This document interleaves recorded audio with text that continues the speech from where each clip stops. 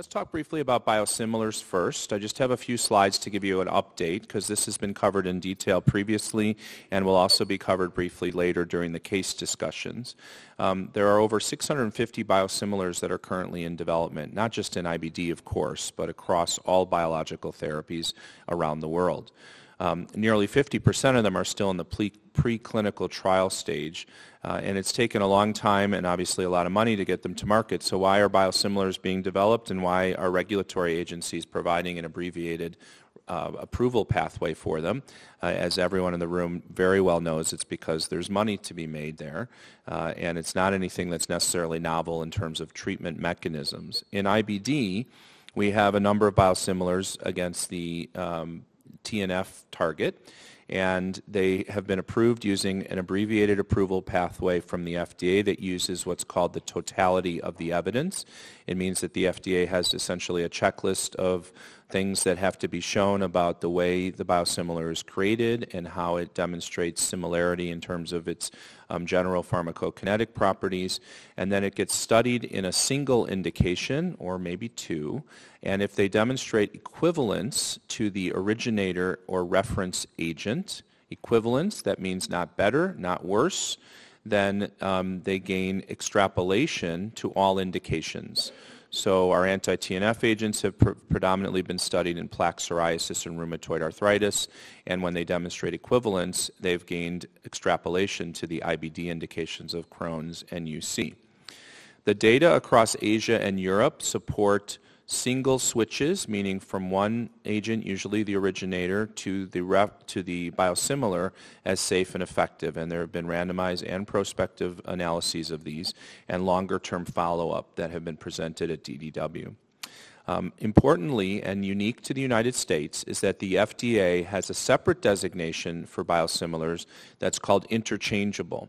In order to receive an interchangeable designation, a biosimilar has to demonstrate that there's no loss in effectiveness or safety in multiple switches, at least 3 switches. And when it's interchangeable, that means that a pharmacist can substitute the agent without notification, and they consider them to be exactly the same, and there's nothing that you need to know about, and presumably nothing the patient needs to know about. No biosimilar in the U.S. for any disease or condition or biological therapy has received an interchangeable designation. Here's the status of the U.S. biosimilars in IBD. There are 3 biosimilars for the originator infliximab called Remicade, and 2 for the originator adalimumab called Humira. And the biosimilars for infliximab are currently available. I certainly know of Inflectra and Renflexis being actively substituted and used throughout the country. I haven't heard of Ixify, that third one there.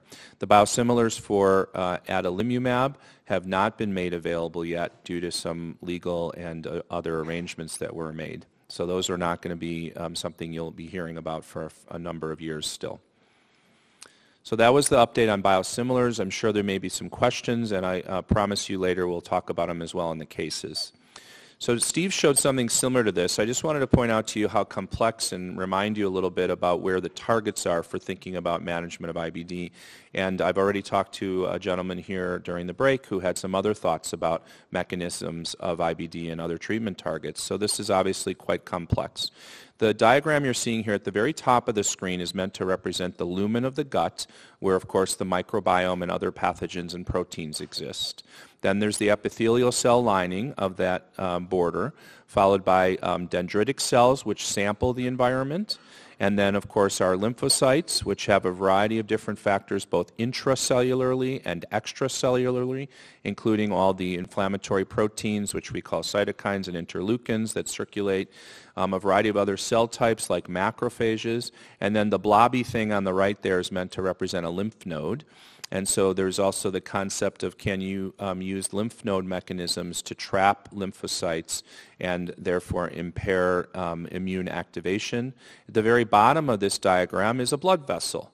And there are other mechanisms that are thought to provide benefit in terms of preventing leukocyte trafficking from inside the blood vessels and prevent trafficking through the endothelium into the extracellular space and then to the epithelium, and a variety of other mechanisms along that line. So you can just think about the different spaces we're talking about in terms of what mechanisms may be at play here. I'm going to cover briefly some of these different treatment strategies. This table is a nice one just to get a general overview of all the different mechanisms currently being studied, and this doesn't include novel and new ideas that others have been exploring as well. So let's start with the anti-integrin therapies. Recall that the general principle of blocking integrins is preventing migration of lymphocytes out of blood vessels into the extracellular space, or either blocking them from getting into the epithelium or causing damage in other ways. Of course, the anti-integrin therapies currently available and approved in the U.S. include natalizumab, which is something that most in the room don't use and didn't use, which is available for Crohn's and multiple sclerosis, and Steve referenced it, and vedolizumab, which of course is available for both Crohn's and UC. Well, there's a couple others that I'm going to mention briefly. The first is etrolizumab. Steve actually mentioned this. This is a bit more selective than even vedolizumab in that it's an alpha E beta 7 antibody, and you can see in this phase 2 trial for moderately to severely active UC, both clinical remission, there was a very nice response in patients who received the etrolizumab and zero response to those who received placebo. And in fact, the 100 milligram dose was better than 300. But the other message that I want to drive home just in principle is that the patients who were anti-TNF naive did substantially better than those who were TNF exposed, a recurring theme with all of our current therapies and new therapies. In other words, by the time patients are not responding to anti-TNF, they're less likely to respond to other things. We don't know if that's actually a mechanism as much as it's just we're identifying more refractory patients who get into trials or who go on to other therapies. So remember the pre-test question, the answer was the anti-TNF patients who got etro had a 44% clinical remission rate. And here's mucosal healing. The other takeaway message is in all of our clinical trials now, we look at more objective measures of response, both for inclusion of the patients in the studies as well as what's happening in the outcomes. And you're looking at mucosal healing rates that despite what we saw was the 100 milligrams being better for clinical remission, when you looked at the mucosa, the 300 milligram dose looked like it was probably similar in the TNF naive groups or maybe even numerically better there. Now, the interesting thing, and although this hasn't been validated and there's been some question about whether it'll hold up, was that in this phase 2 trial, they also looked at the expression of alpha E circulating lymphocytes. So could you use something in the circulation to predict response to the therapy? This, of course, is the holy grail for what we want for our medical therapies in IBD, is a better way to choose treatments based on some predictor of likelihood of response to them. And maybe that same marker can tell us whether the patient's losing response over time. So in this exploratory analysis, you can see the numbers are quite small, but the suggestion was those who had more alpha E expression lymphocytes circulating in their blood were more likely to respond to etrolizumab in the trial design. So that's exactly what we need our clinical trials to include, are markers that are predictive and paired with the therapies, so we're not just going to be going down the same pathways and trying everything before we move on to another treatment option. In the same class as the anti-MAdCAM antibody, which has been studied in moderate to severe UC, this phase 2 trial was called Turandot, and the primary endpoint here was clinical remission at week 12. And higher remission rates were also seen in anti-TNF naive patients.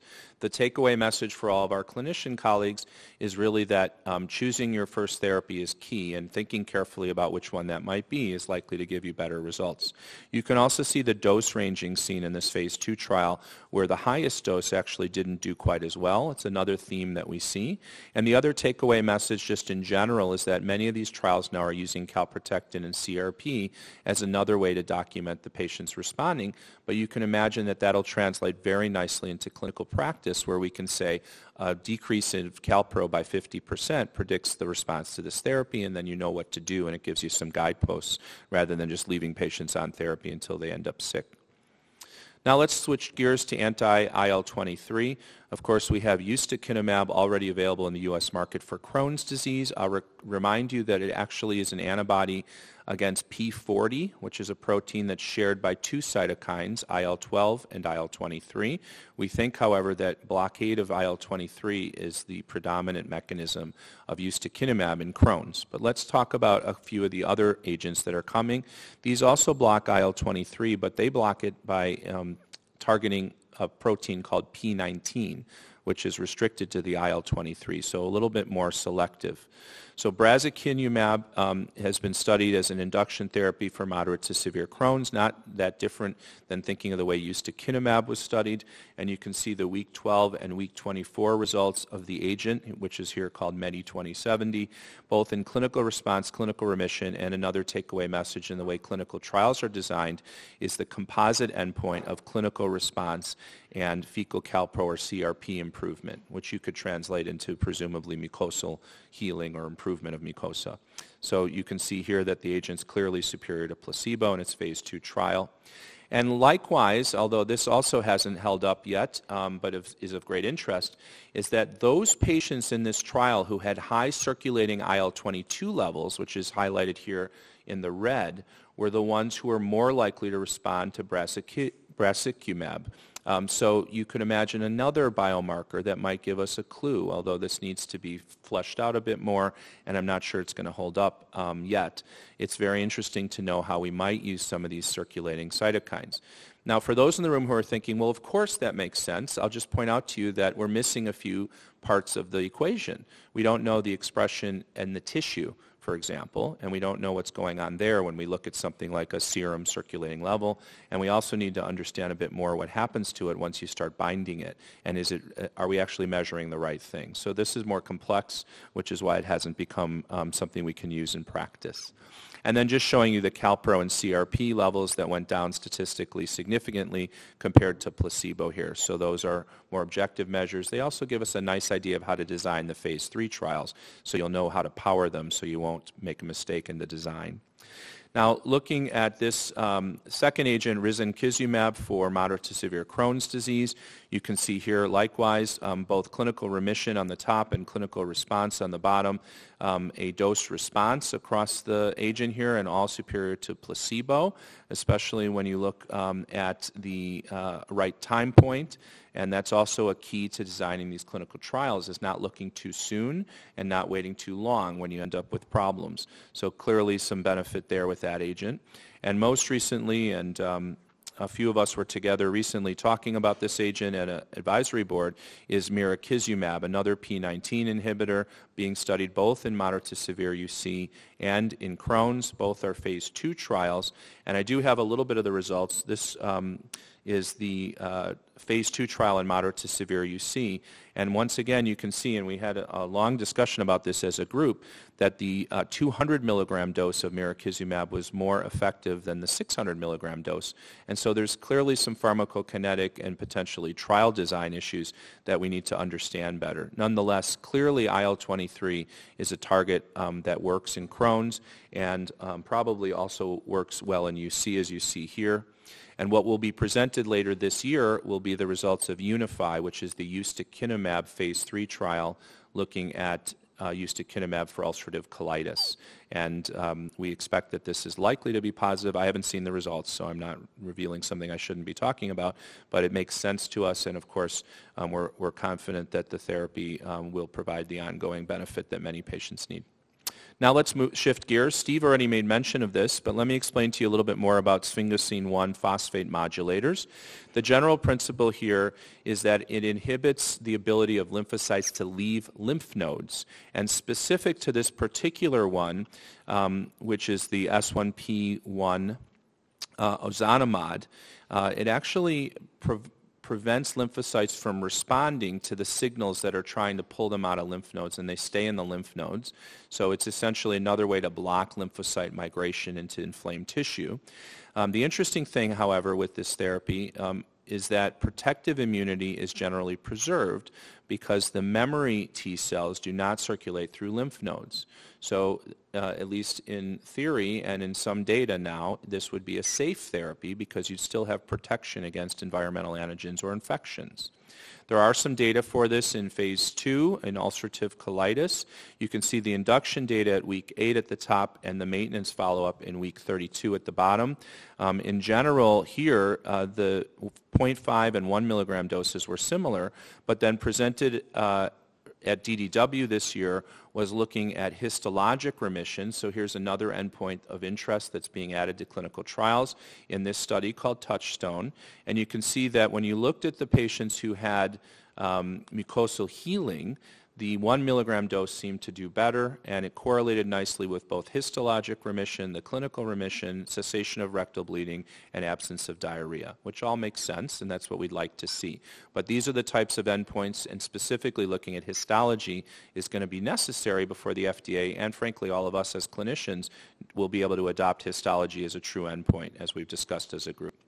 Now we'll briefly talk about Mongersen, a SMAD7 antisense. This is essentially inhibiting this particular pathway of inflammation, and the anti-SMAD7 study, many of you remember from the New England Journal of Medicine, was thought to be too good to be true. In 15 days on this therapy, the patients developed substantial response and clinical response, essentially.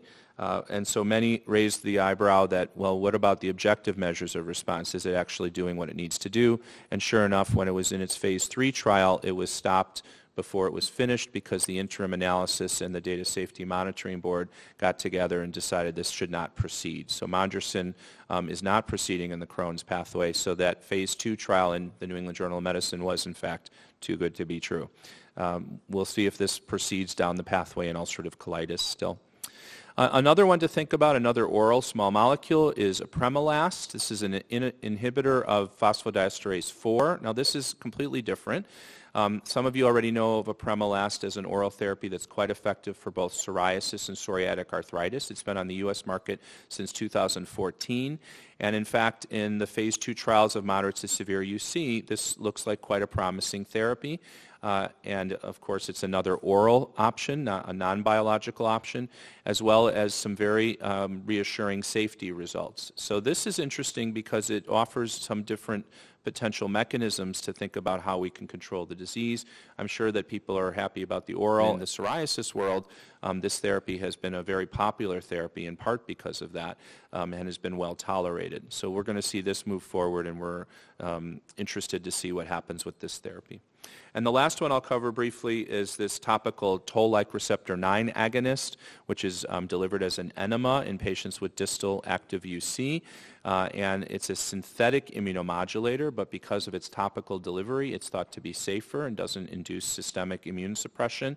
And this has quite striking results at week 4 and week 8 compared to standard of care and placebo. And so this will be an interesting therapy as it moves forward as a topical option that's different than our 5-ASA or steroid foams and enemas. So I've given you just some keys here. It's not that you're going to run out and start using all these quite yet, although a couple of them are on the market, but rather to help you think about what we're looking for as endpoints in clinical trials that really mirror what you've already heard about how we should be thinking about clinical practice. And then I'll go back to Steve's slide of the staircase here, and the real question becomes now, where do you position all these therapies? We desperately are going to need better ways to know which therapies to use. We desperately need payers to adjust the way they think about therapies and to allow us to put patients on treatment. And it's completely reasonable to imagine that we'd have to prove the therapy is achieving the goal we want after 4 months or so before we can keep them on that therapy. But really what we need are better biomarkers to predict response to treatments. My vision is that we'll have a panel of immune pathways and immune markers that you might use at a baseline, probably tissue and serum, and that panel will give you a suggestion of which therapies are likely to do best, but it's not a static measure. It'll be something that would be repeated at some interval to see how the pathways may have changed. And certainly we're open-minded to many other novel approaches that we haven't yet figured out. So in the meantime, keep doing what you're doing, and as Russ said, prove that it's working. With that, I'll end, and we'll invite our 2 speakers back up for a panel discussion. Thank you.